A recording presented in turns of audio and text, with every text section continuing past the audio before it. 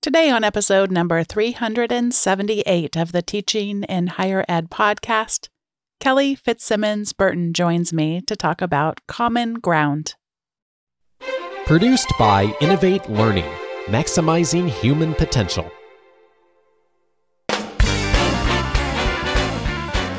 Welcome to this episode of Teaching in Higher Ed. I'm Bonnie Stachowiak, and this is the space where we explore the art and science of being more effective at facilitating learning.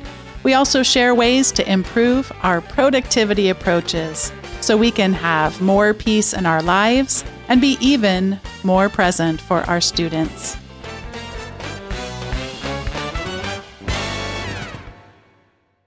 Kelly Fitzsimmons Burton is a professor at Paradise Valley Community College. Her website is Retrieval Philosophy, and she's the author of Retrieving Knowledge, a Socratic Response to Skepticism. Kelly completed her doctoral work in humanities with an emphasis in philosophy at Faulkner's University Great Books Honors College in April of 2017. When not engaged in public philosophy, Kelly enjoys spending time with her husband and hiking with her 2 cattle dogs.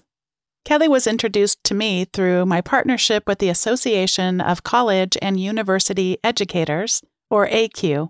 ACUE's certificate programs equip educators with evidence-based teaching practices proven to improve student outcomes and create inclusive, equitable learning environments. For more than 5 years, ACUE has connected me with top experts, faculty developers, and credentialed faculty who are featured in ACUE's courses to share their work and insights as guests on the podcast. Kelly, welcome to Teaching in Higher Ed. Hi, Bonnie. It's great to be here. What was your college experience like? My college experience was as a first-generation student. The college where I work is actually the college I went to, and we saw it being built. As I was going to high school, my mom would say, "There's your college, as we drove by. And when it came time to go to college, my parents basically dropped me off and told me to go figure it out. And it was a little difficult, but I learned to navigate college. I didn't really know how to be an academic. I was probably an average student in high school, but when I got to college, I struggled a little at first until I found philosophy, which is my discipline. And then things just fell in place. And I had a very good mentor there who helped me to figure out how to do the next level, like how to go on to the university, how to do a master's degree. So I would say my first generation college experience was difficult at first, but I came to love the academy. I really have. This is my home. I don't know a lot about the demographics inside of philosophy as a discipline, but my assumption would be, and I'm excited to know if I'm right or wrong, that it doesn't attract a lot of first-generation students. I would perceive it as a lot of students whose parents had known to tell them this is what college is, and I think of it as a highfalutin kind of discipline. Am I accurate with that perception, or am I off base? I think in the undergraduate degree program, there were probably a more diverse background. But when I got into the master's program, it was more educated people, and probably their parents were educated people too. So it was a little different, but I don't know that I really noticed it. Yeah. What do you remember noticing at the time? If it wasn't that, what was it? I noticed that I was one of the only females in the program all the way through. That was a constant. I think things are different now. I think there are more females in philosophy, but yeah, I was always having to interrupt the boys. So tell me about a memory or collection of memories that you recall discovering that interruption was necessary in order to accomplish your objective of being able to share. I remember having seminar courses of 5 to 8 people, and all sitting around a small table, and the professor at the head of the table. And, the professor would throw out a question and people would just go after it. And you had to jump in. You had to interrupt and say, I have something to say too. I have brothers, so I'm kind of used to that. you're having to like interrupt, claim your space. But I had a good experience, I should say. Oh, that's great. Yeah. I'm thinking about that preparation and our family dynamics being helpful to us. Similar, I just had a brother, but one thing that has always struck me that I carried with me through a lot of times was just I grew up never feeling like there were any limits on what was possible. And I don't mean like I thought I could fly or something like that, but that no one would say like as a woman or as yourself that you can't do X, Y, or Z. So I always thought of it as the things that I was interested in, I did well at. The things I wasn't interested in, I didn't do well. And when I look back on regrets that I have would be, isn't it a shame that if I could have somewhere along the line gotten curious about things, I suspect I would have had a much more expansive range of education in areas like science and math. You know, I sometimes wonder what that would have looked like, how my life might have been different. But I'm so glad that you were able to decide I'm taking this cultural thing from my family, and this is a place I have some things I want to say. What do you remember about what was your voice wanting to say when you know what were the things that were really important to you in your education that you had a lot to say about? Well, I always was interested in the bigger questions. I started off, I don't know how this happened. I think I liked sciences. I started off as a geology major and I couldn't do the math to get into the program. So I was like, okay, what is close to the earth? Okay, anthropology. And I was doing physical anthropology. But I felt like the questions were never big enough. And so when I discovered philosophy, I felt like these are the questions I'm interested in. What is the purpose of life? What are we doing here?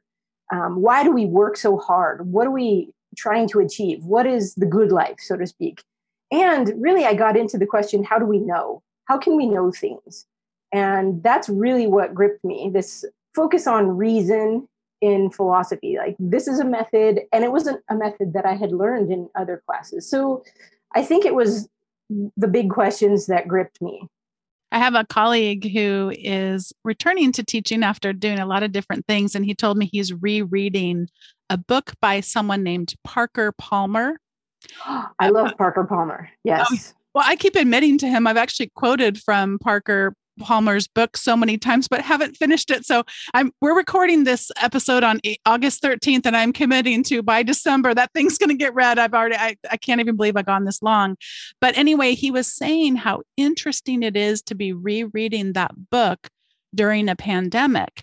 And I'm curious sorry, Kelly, to break it to you and anyone listening, we're not done with this yet. What is it like to revisit some of these questions that you were so passionate about at the time during a pandemic? What's that been like for you and also within your classes? It's, I would say, more real now. And one of the things that I've been revisiting is the history of philosophy, because I feel like sometimes as a philosophy person, you're a detective. You're trying to solve problems, trying to figure things out. And I'm trying to figure out, how did we get to this point philosophically, historically? So I've been spending my pandemic time doing that, just rereading the history of philosophy, studying ideas, tracing ideas. And I think my students enjoy hearing that story. And my students sometimes tell me they don't like to read, but I think when you give them something interesting that they want to know about, they will do the reading. So I think that's been my emphasis, and I have brought it to my classes a little bit more, and I'm hoping to create a history of philosophy online class within the next, I'd say, 2 semesters. Have you seen their questions shifting a bit? I have. The students are focused on ethical questions right now, I think, and questions about technology and the dangers of technology. Where are we going in the future with technology? Medical questions. And these are questions that I haven't really focused on, but I'm personally interested in them too. So I think it's hard to, I'm fully online, asynchronous online. So it's hard to sometimes meet them in a conversation where they're at right now. my school has a philosophical society. It's like a philosophy club. And we meet once a month and have some really good conversations there. And that's where it's coming out, where I see their questions. So yeah, I think ethics is number one on their questions list right now. As you talked about reading a little bit, that can be definitely a skill we can acquire as teachers to help increase the likelihood that students might do the reading. How about increasing the likelihood that students might take more effective notes? What have you discovered in that realm? This is a good question, and it connects with the first question you asked me about my college experience. I came to college not knowing how to take notes, and I would write down things, but they were never connected, and I would forget what the lecture was about. So I had to teach myself how to take notes, and it was a skill that I didn't learn formally, but I feel like I have perfected it in a way that it works for me. And I hope I can pass that on to my students now, because I don't want them to struggle the way I did in those first few years in college. So I encourage my students to take notes.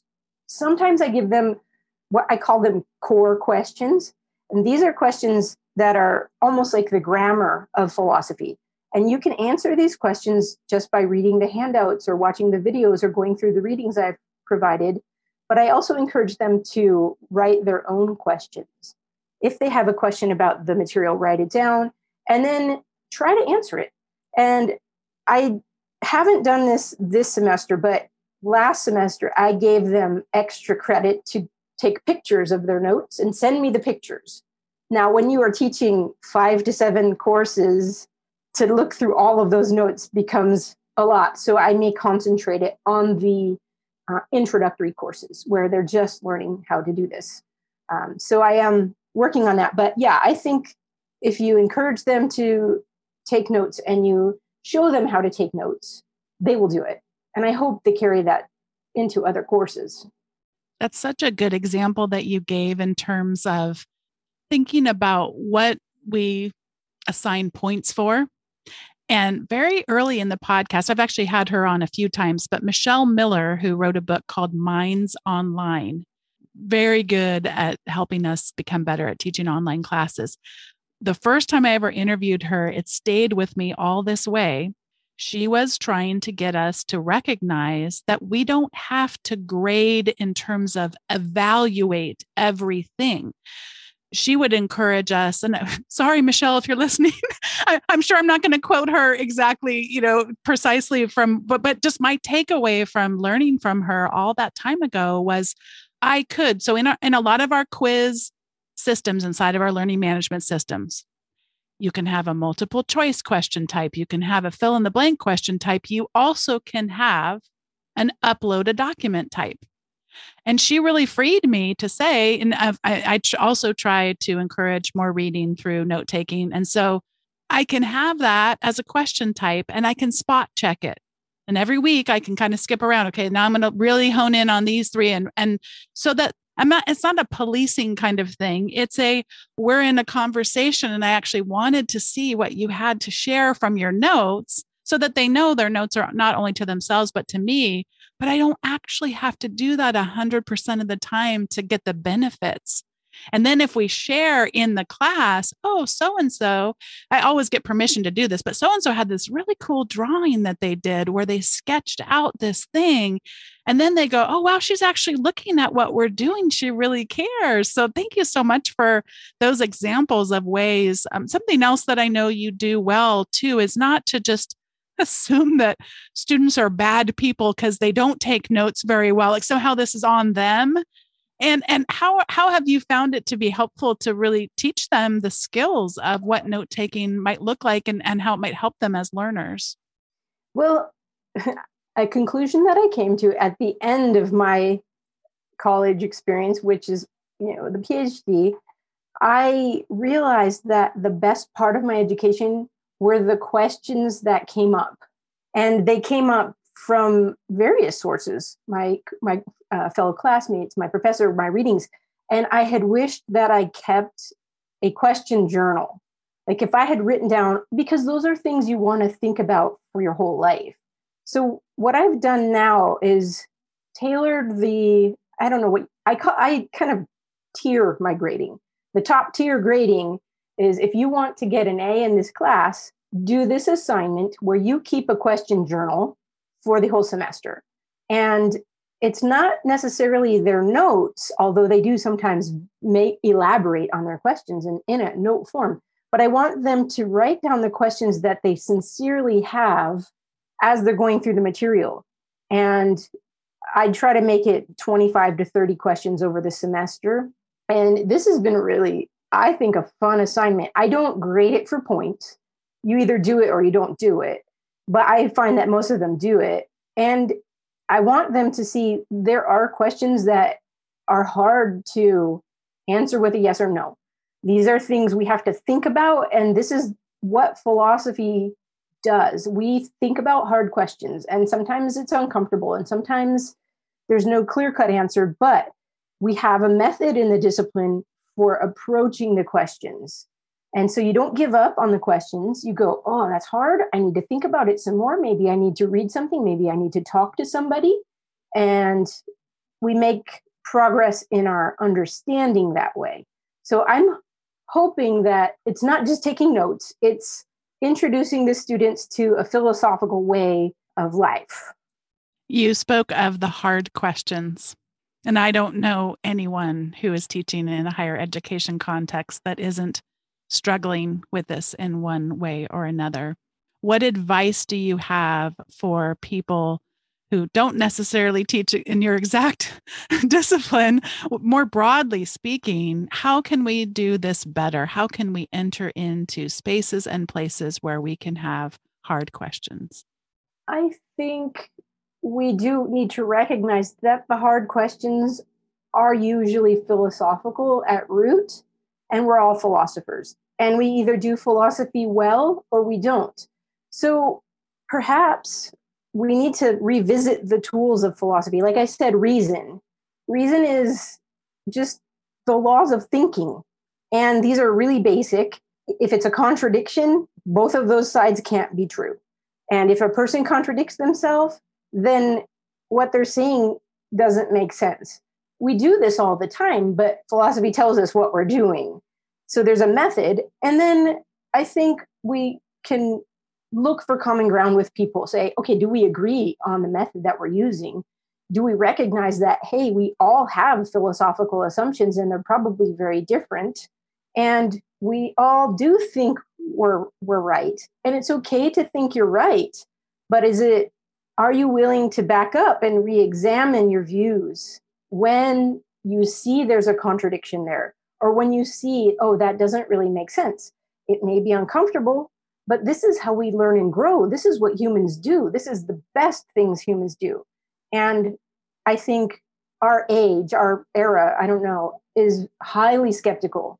We think we really can't arrive at truth or knowledge. These are things we think nobody knows. So I think that's a dangerous place to be. And philosophy, when it starts, I would say, with Plato, Aristotle, they thought we could attain to knowledge. They thought we could know the truth.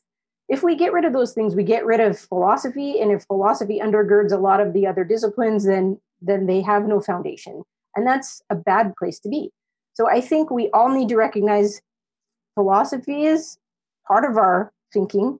Let's try to do it better. And the best way to do that is through conversation. So we cannot write each other off. We can't say, oh, you're in this box and I don't talk to that box. I think we need to just get back to saying, I'm a human. You're a human.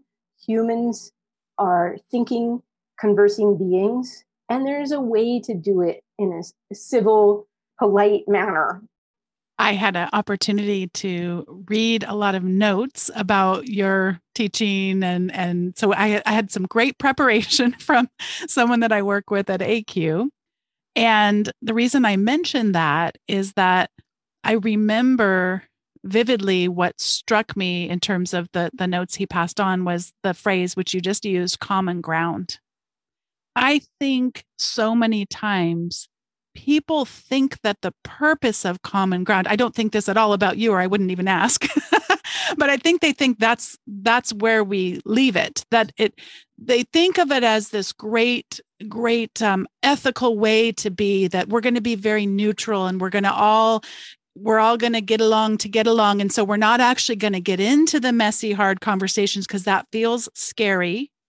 And trust me, I have had it throughout my entire time of teaching. It always feels scary. It's just that sometimes I feel more or less confident that I have the tools to deal with the scariness that it is, where it just feels like it could spin out of control, especially because if it goes such a visceral reaction, because it goes so much against your values. So the reason I'm asking you this question, which I'm about to actually ask a question, is because I know that's not the end game for you, that we stay in that safe place where of course we all believe the same thing. Isn't that nice? And I'll see you later and you can go on your life. Where do we go after we have found the common ground? Because I'm thinking it's not the end for you. Oh, no. Common ground is the very first step. And common ground is a place where we can stand and we agree. And for me, it's an agreement on a method for talking about the next things. And I think the next things, and this is my, I guess, whole life conversation. The next thing is we need to discuss ultimate reality. It's called metaphysics in philosophy. What is real? What is reality like? And that's where we have a lot of disagreement. We don't want to talk about that. And then from there, it gets even harder. You go into ethics and talking about what is the good life? What is the purpose of life? What are we doing? What's the purpose of work? What is a virtue and what is happiness? So those are where there's deep disagreements. And then applications of those things, like, I don't know, pandemic talk, the things nobody can agree on. So common ground is just the beginning. It's starting, it's agreeing on a method for pursuing those more difficult topics.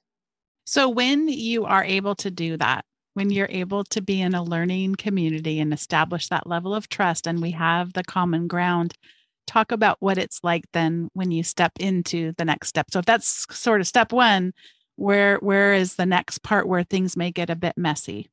You know, I found, and I think I've found this through the Philosophical Society. I've been doing that for about 15 years with students and colleagues. Sometimes it's good to read a text together and discuss it. So you have this common ground. Okay, we all agree that we want to find some truth of the matter together, and we have a method for doing that, but we disagree. Let's read a text and find out where those disagreements are. And perhaps we disagree with the person that wrote the text as well, but at least we're having an organized way for conversing. And I think conversation is necessary if we're going to make any progress. I guess you could write books and people read books. That's another kind of conversation. But I think real people conversing is the way we're going to make any progress in this kind of skeptical age where we almost can't talk anymore. I find establishing common ground is easy in the classroom. Day one, for number one, respect. We're going to respect each other. Number two, we're going to use reason because that's what philosophy does. And we're going to have integrity. If you say you believe a position, then you hold to that position and the implications of it, because that's where it's hard, right? You can change your mind at any time. And then let's go back. Let's deal with questions that are prior. If we agree with each other on more basic questions, maybe we can agree on less basic questions. But if we don't agree on the more basic, we're not going to agree anywhere else. And then I think if we affirm that, yes, maybe some things can be known, some things are clear, and we can get there together, then I think we have a basis for conversation about harder things. And I think sometimes approaching those harder questions through a text, through a short reading, through quotes by maybe famous philosophers, we can see the contours of disagreement better and agreement. Sometimes we go, oh, you and I, we agree. It took me 2 years to figure that out. I mean, I have conversations I've been in with people for 5 years, and we just now have realized, you know what, we've gotten to a point where we agree. Took a lot of work, but we do agree. What a good example. I don't know if you're ever familiar with I was going to call it a podcast. Sometimes things are like TV shows, but I call it a podcast because that's where I consume it. It's called Intelligence Squared. They have different kinds of I debates. feel like I've seen this. Yes. Yeah. So the format is that the people who come, it's in some kind of a forum. I think they do it in Chicago, but I might be getting confused. But they come together in some sort of a forum and you vote how you feel about an issue beforehand. And then they hold a debate, and it's a very structured debate with timeframes and all of that. And then you vote at the end. They did something like that at my university about 15 years ago. So this is a long time ago, and a lot has changed since then. But I remember getting so angry for two reasons. One reason was that people were going around trying to manipulate the vote to get their side to win. So there's all this like, oh, no, make sure that you do this. And I was new still and kind of new to the format. And also I didn't know a lot of the students and all that. So I'm just kind of, okay, this is my discipline, by the way. This is not my discipline. I'm, totally out of my environment, but I'm just watching people whisper to tell people to make sure they vote how they felt differently before it even started. So I felt like we're gaming the system to begin with. So I can't even really trust that any perceptions were actually changed. So I was angry about that. But what I was especially angry about driving home that night was they didn't even agree, not even common ground, but before we even got to common ground, they didn't understand the words that were being used. So it was a debate about universal health care. And so students didn't even know. In fact, probably even some people in the room didn't know.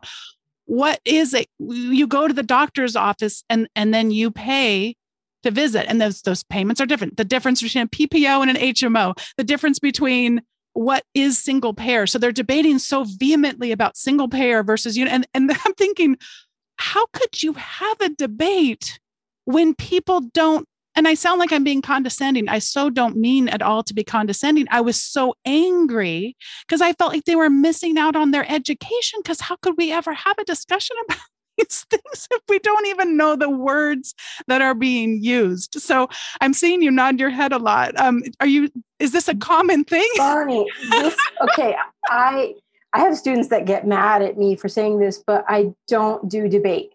Because I think debate is where you're already at this high level of disagreement. And like you said, we don't go back and define our terms. Philosophy is a little bit different.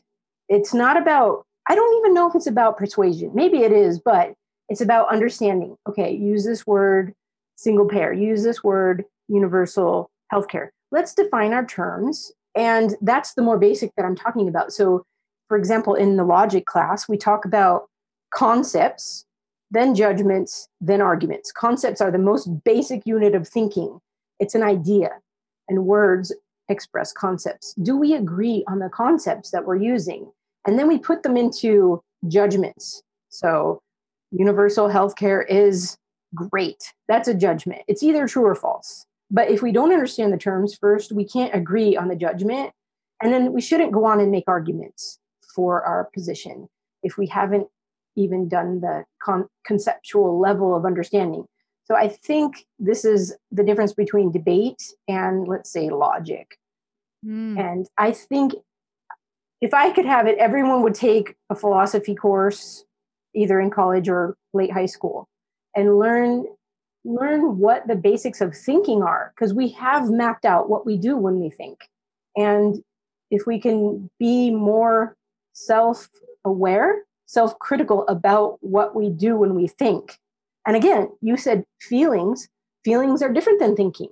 If we're feeling something, it's because we're thinking something. Can we back up and see what's making us feel that way? Why do I feel angry? What thoughts are making me have that feeling? So I think that's the benefit of philosophy, is helping us to learn to pause and go, okay, what are the ideas being expressed? Do I agree or disagree? Why or why not? And then when I figure out what I think, I can converse with another person. And I hope they also can do the same thing. Yeah. Thank you so much for all of those explanations and for this way of thinking about common ground to another end. because you don't end there. Before we go to the recommendations segment, I'd love to have you share a little bit more about, you spoke about the Public Philosophy Society, but I didn't necessarily ask you about the public aspect of it because it strikes me as something that goes beyond just the walls of a university or a class or that kind of thing. Talk a little bit more about the public nature of the Public Philosophy Society. Yes. So like I mentioned earlier, I think we need to talk about these big questions. What is ultimate reality like? What is the good life? I could just be biased. Maybe this is what I think is important, but I am passionate about it, and I do want to share it with others. And I do think students are excited about these kinds of questions too. So we started with the Philosophical Society on campus, and then I had colleagues around the Phoenix area that were doing some public lectures. So we would go to each other's colleges and talk to the students. I started a lecture series at my college where we were doing 4 lectures, I think, a semester on a philosophical topic. So someone would present a paper, and it was public philosophy. So it wasn't academic-y. It was the students at the 100 level could understand it.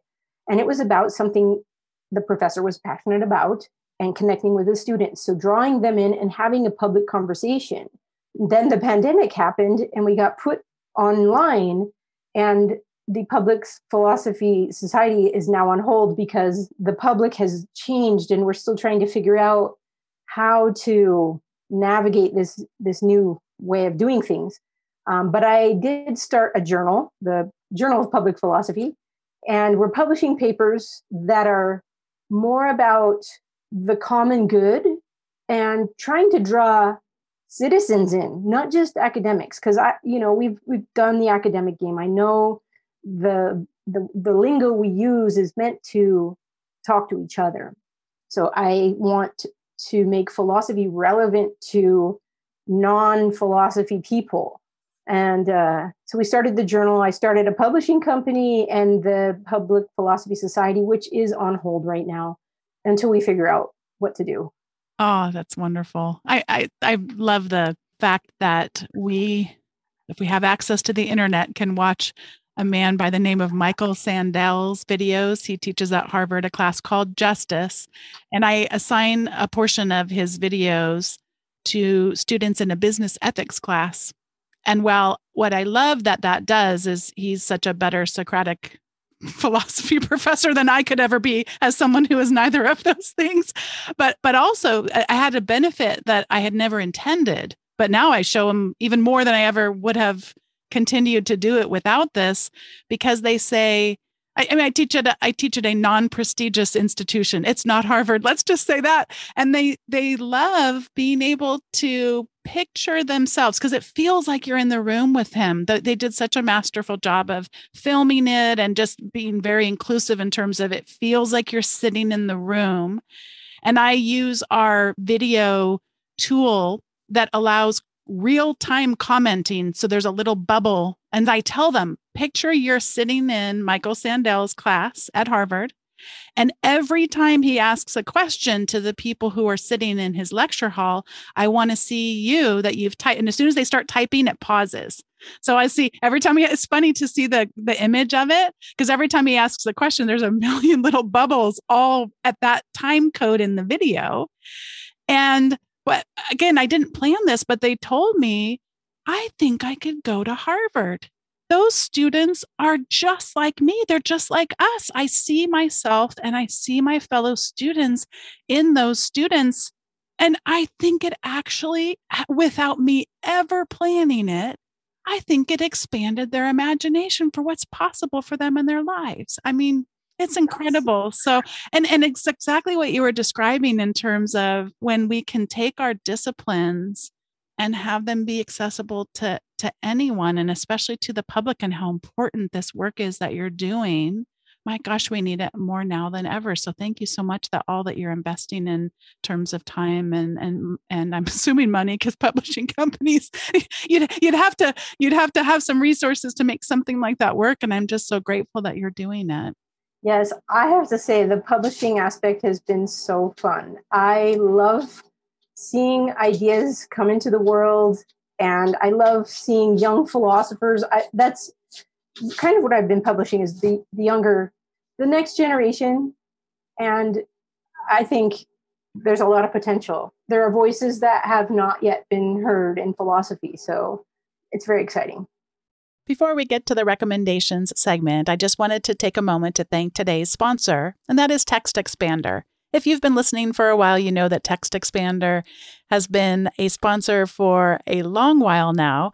And I feel so good about that because it is something that I paid for long before they were a sponsor and continue to this day. And it's such an essential part of what I call my productivity system. And what TextExpander lets us do is easily create what they call snippets. Snippets are just a few characters that automatically expand into things that are either hard for us to remember, like for me, my work phone number, or that are a little bit more complex, like the show notes for the podcast episode or a letter of recommendation for a student. There's common information and language that need to go into those things. But then there are variables, and it's really easy to say, what was the guest number? Who was the guest? Or what was the podcast episode number? And who is the guest? Or what is the organization that this student is applying for? All different ways that we can either in small ways or begin to build into some of our larger things. Again, like writing letters. Right now, I'm writing a lot of letters for faculty who are applying for promotion and tenure. And whenever we have common steps to those things, we can use TextExpander to help save us time. And again, it's really easy to get started with TextExpander and then just to find new and ever expanding ways to continue to have it help us save time. So head on over to textexpander.com/podcast so that you can find out more information and take advantage of a free trial. Thanks once again to TextExpander for sponsoring today's episode. Well, this is the time in the show where we each get to share our recommendations. And in past episodes, we have had lots of people come and tell us that we should exercise more and get outside more. And I love those reminders. And I was thinking about something that I had done recently that I think could be helpful to someone who's listening. My husband and I both hear pretty regularly on podcasts that we listen to or articles that we read about the importance of getting out into nature. And that also, of course, applies to our children. They were fortunate enough to get to a school where they have an outdoor classroom, and we read some of the literature about what they're learning, about things like nature deficit disorder, I mean, all kinds of things. And I think in my mind that I was making this too binary of a thing, that I'm either on a nature trail, on a nature preserve, or I'm not in nature. And what I have realized recently is it comes up in teaching, but it also comes up just in life. Yes, it is good to get outside and be in nature, but I've decided rather that because I realized during the pandemic, there would be, sometimes where I wouldn't get outside at all for multiple days. So that's not good. And that hasn't happened for a year. I've gotten better about that, but I just decided that I could be in nature in my backyard. And so every day now I go outside and it's, I only eat for like 10 or 15 minutes or something. But I keep telling myself, I'm in nature. I am in nature. I can look at these plants. And yes, there are things in our backyard that would not normally be. We don't have a perfectly, deciduous plants or whatever they're called backyard, but I am in nature. And I am in nature and I'm trying to soak that in. So I think my two recommendations I'd like to share, I've just decided I'm expanding it. One is I suggest that people eat outside, even if it's just 10 minutes, just do it, eat outside, but also shrink things down. Don't tell yourself I can't do fill in the blank because I can't drive to the nature trail and go on the nature trail. I can be in nature. And we spoke recently to James Lang about small teaching. You don't have to reinvent everything about your teaching. Shrink it down. Can you spend the first 5 minutes of class doing X, Y, or Z? So whatever it is that you're holding back on from having progress toward, stop telling yourself that you can't. Shrink it down to something you can do. And I can sit in our backyard for 10 minutes every morning, and it's been awesome. So that's my recommendations. And I'd like to pass it over to you, Kelly, for yours. Well, Bonnie, I am going to riff on your recommendation because one of the things that a good thing that has come out of the pandemic for me is I feel like I have had the opportunity to be out in nature. I have a nice porch. Okay, we live in Arizona and it's very hot right now. But when the weather is nice, it's very nice. So I have made it a point to do meetings outside and read books outside, eat outside. I have spent so much time outside. It has given my life more balance. And I'm very grateful for that part of the pandemic. And reading outside is the best. And so my recommendation was going to be a book, but I'm going to say, if you do get this book, go read it outside. It's a fun book. I've been reading this book here and there, a chapter here before bed. It's called The Light and the Cave by Arthur Herman.